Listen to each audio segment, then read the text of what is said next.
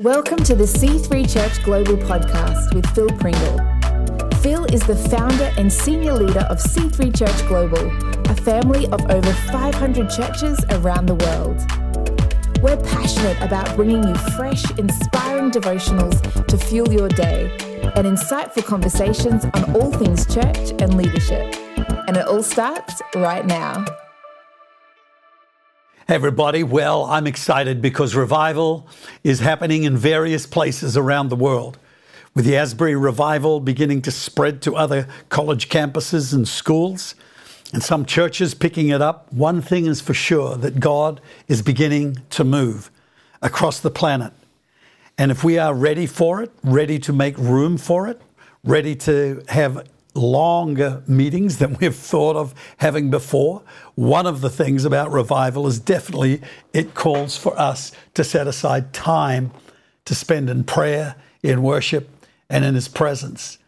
And we create a spiritual atmosphere that starts to affect our towns, our cities, in which it's so much easier to preach and to bring people to Christ. People repent, people get right with God, and start to move towards Him. This river of God is going to flow into every nation around the world. Somehow, we will see a great move of the Holy Spirit in this time. First time we see a river in the Bible of a supernatural kind is in the Garden of Eden. And it speaks of having communion with God. If we want to be part of a river of God in today's world, then spending time with Him is imperative. Having communion with the Holy Spirit. Sitting alone with Him, or sitting together with other people and fellowshipping with the Father, undistracted, focusing on that relationship will cause that river to flow through our lives. The second time we see a river in the Bible is out of a rock in the wilderness. The book of Hebrews says that rock was Christ. And it followed the Israelites in the wilderness, providing them with enough water for 3 million people. Now that's around about a river that's 4 foot deep and 8 foot wide, constantly flowing. So it was no small rock out of which there was a dribble coming that people queued up for hours to get a cupful. They wouldn't survive like that in the desert. They needed water for drinking, for cleansing, for ablutions, for all kinds of things. And that river was flowing abundantly out of that rock. Obviously, they would have created dams to hold the water every time they moved, but they would have that water available to them in a desert supernaturally by the power of God.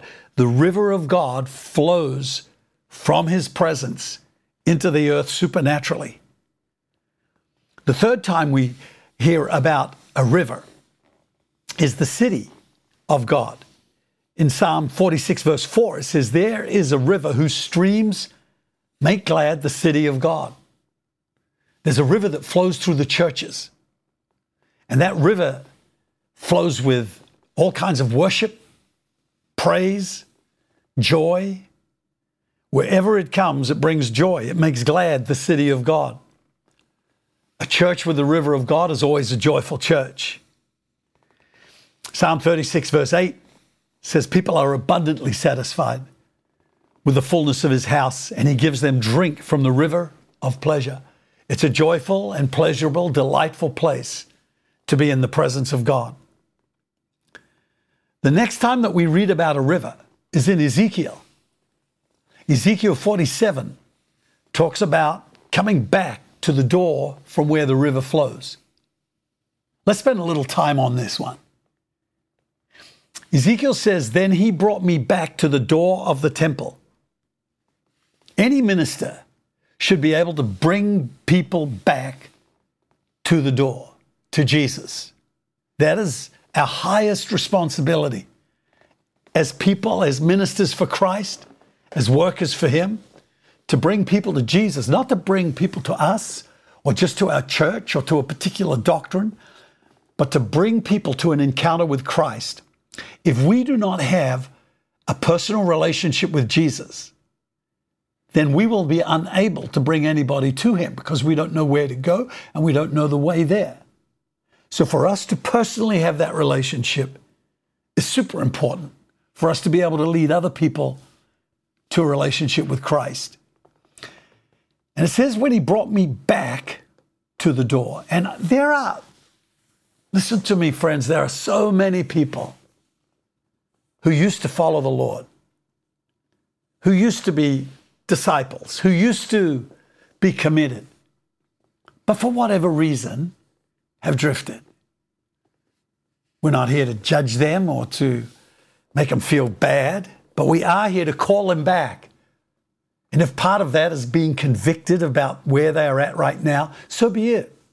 Conviction, although uncomfortable, is a necessary part of coming to repentance, where we take sides with God against ourselves and smile at him getting the victory over our pride, so that we bow the knee and return to Christ, confess our sins, confess our waywardness, become open with God, so that the blood of Christ can cleanse our lives. If we don't get transparent and open with God, there's no way that we can get cleansed. When we bring that out into the open, it loses its power.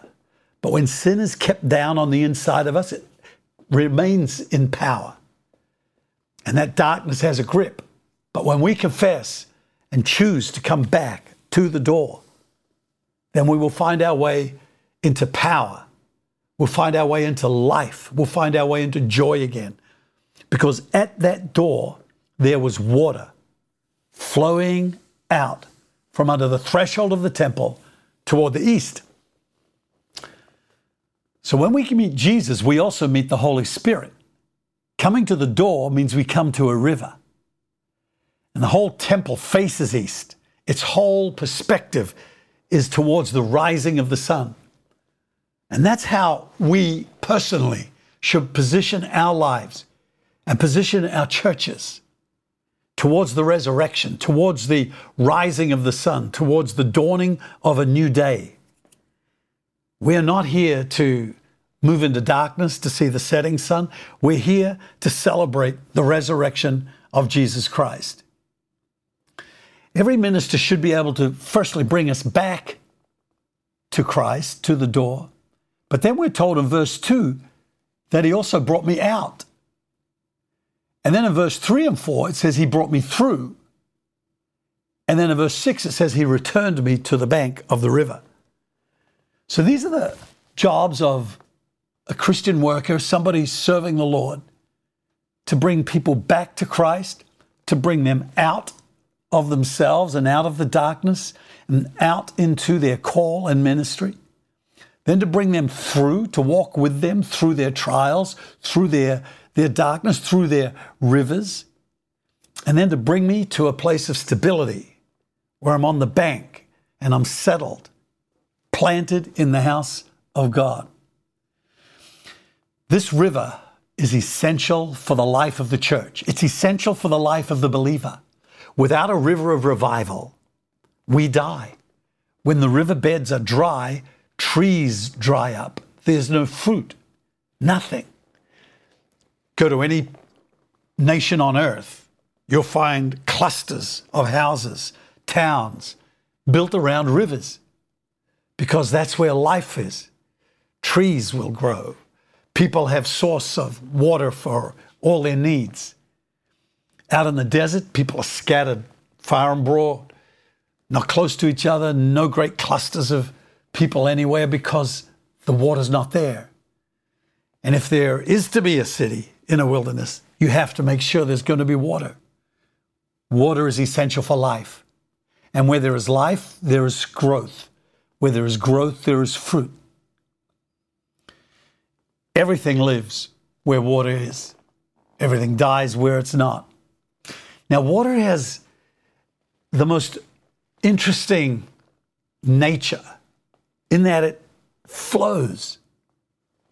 When I'm not talking about ice, snow, sleet, I'm talking about water. And it flows through valleys. It finds places where it's going to move. And it will flow wherever it can. Unless it's dammed up, it's going to keep flowing. And the nature of a person who's filled with the Holy Spirit is to flow which means I move in agreement with God, with the Holy Spirit. I find the points of agreement with other people, not the points of disagreement. I'm not difficult to get along with. That's the nature of a person who's filled with the Holy Spirit. They find the place of unity and agreement. And when we're yielded to God and to the Holy Spirit, we will find ourselves moving in unity, moving in harmony and symphony with other people. Yeah, verse 2 of Ezekiel 47 says, He brought me out by way of the north gate, led me around on the outside to the outer gate, and there was water running out the right side. So then he goes through a series of things once he's seen that the water flows out from the temple. This relates to the next time we see this river in John 7:37, where Jesus says, out of the belly of a believer, a river of life is going to flow. So you and I, we are temples of the Holy Spirit. And out of us should come life. Paul said we are ministers of the Spirit, not of the letter, because the Spirit gives life. The letter gives death. So when we minister in the power of the Holy Spirit, life is injected into people's lives. They can feel themselves energized. They come alive. They are revived. And that's the purpose of revival, is to bring back to life, to bring people back into relationship with Christ.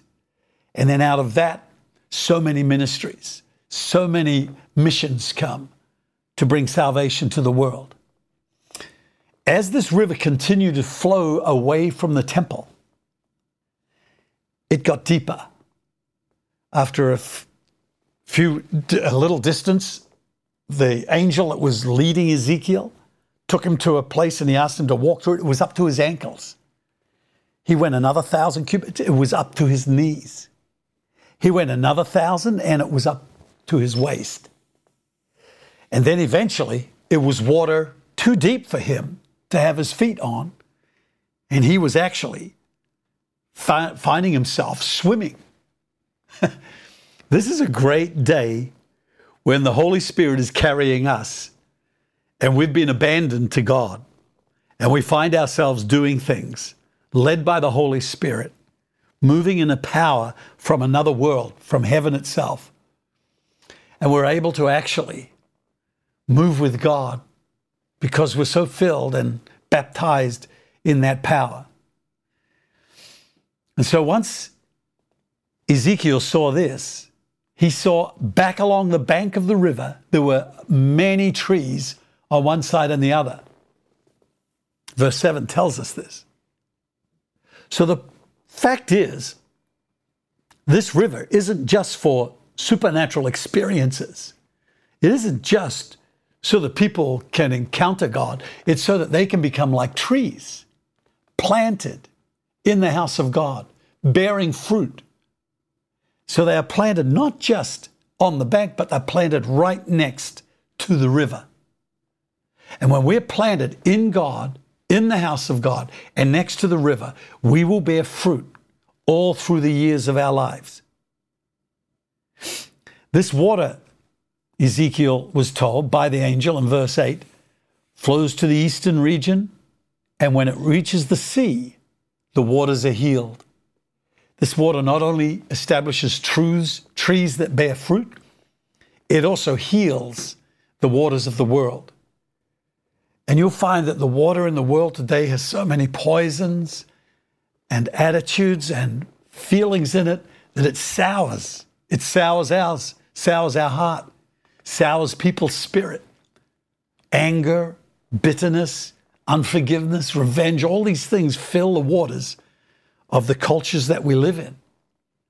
But when the Holy Spirit starts to flow into our cities, into our churches, it sweetens those waters and heals them. It says in verse 9, every living thing that moves wherever the rivers go will live. So that is saying that those things that are biologically alive start to become spiritually alive. People, even though we might be physically alive, are yet to be born again. When the Holy Spirit is there, they will come alive. And then he says there's a great multitude of fish.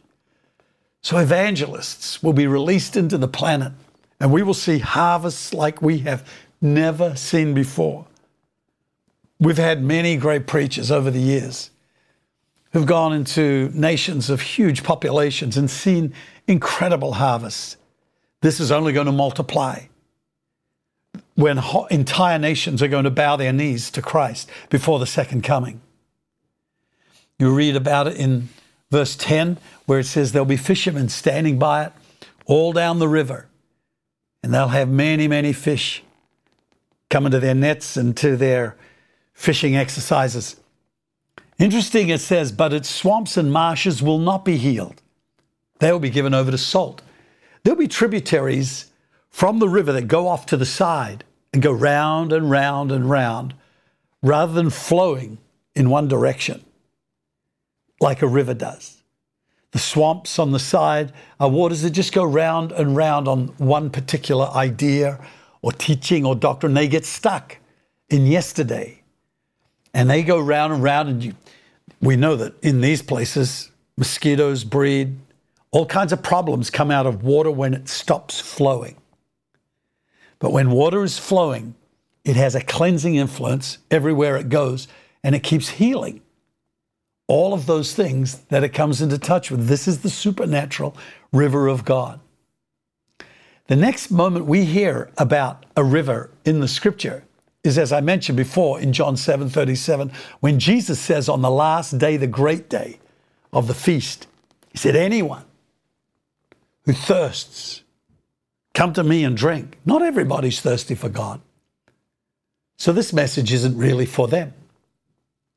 But the message that Jesus said, if anyone is thirsty, whoever you are, you can come and you can drink of this water, and it will become in you like a river that flows out of you to bring healing, life, and victory to everybody that it touches. The last river we find in Scripture of this nature is in Revelation 22, verse 1, the last book of the Bible. And John is being shown by an angel around heaven, and he shows him a pure river of water of life. This is in virtually the last chapter of the Bible. He shows him a pure river of water of life, clear as crystal, proceeding from the throne of God and of the Lamb. This is very similar to the river that flows from Ezekiel's river. This river is a pure river of the water of life. The Holy Spirit brings purity. He brings holiness. He brings cleansing. All of us need cleansing. We wash ourselves when we wake up in the morning.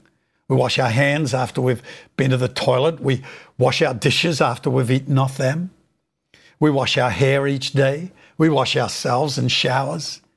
We wash our feet. A lot of our life is washing. We probably wash ourselves more than we eat food. We wash a lot, and we get the rubbish out. And if we don't get the rubbish out, and if we don't wash, cleanse our teeth, but wash our hair, germs, diseases breed. So being clean is important. And this pure river, when we put ourselves before God, allow that river to wash us on a daily basis. The cleansing of the Holy Spirit is a very real thing. It's a water of life. It brings us energy, and it's clear as crystal. It's transparent. Part of the process of living with God is being clear, being a person who comes easily to confess, a person who brings those pieces of rubbish, those unclean areas of our lives into the light. Because if we don't, they contain power when they're in the dark. But once they're in the light, they lose their power, and the blood of Christ washes us clean. This river in the book of Revelation proceeds from the throne of God and of the Lamb. It doesn't proceed from the side of the throne. If we are under that throne, if we are before the throne of God, not to the side of it doing our thing, but we have Jesus as the Lord of our life, and He is on the throne in front of us, then we are directly in the path of that river. Empowerment comes from being submitted to God in heaven. And when we are there to serve Him, not Him to serve us, we have established Jesus as Lord, which is what true disciples do. If we're to the side and we just want God to do stuff for us, we haven't grown to where He wants us to be, where it's not Him taking up a cross and laying down His life for us. It's us taking up a cross, our cross, denying ourselves and laying down our lives for Him. And when we're in that place, that river will flow over our lives, in our lives. And it's this same thing that happened in Ezekiel. In verse 2, we're told, in the middle of this river and on either side of the river was the tree of life. And it bore 12 fruits, each tree yielding its fruit every month. The leaves of the tree were for the healing of the nations. And so you and I, drinking of this river, being baptized in this river, will find ourselves on either side of the river planted, bearing fruit that feeds the nations and having leaves that bring healing.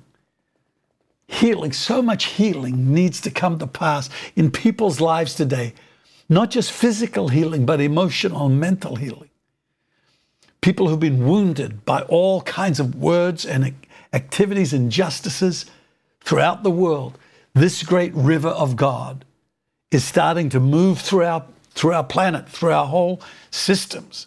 It'll touch government, it'll touch society, it'll touch education, it'll touch entertainment, it'll touch every arena of our world. We are living in days of revival. Let's give ourselves to prayer. Let's make room for God in our times that we set. And we're going to be touched by heaven to change this earth.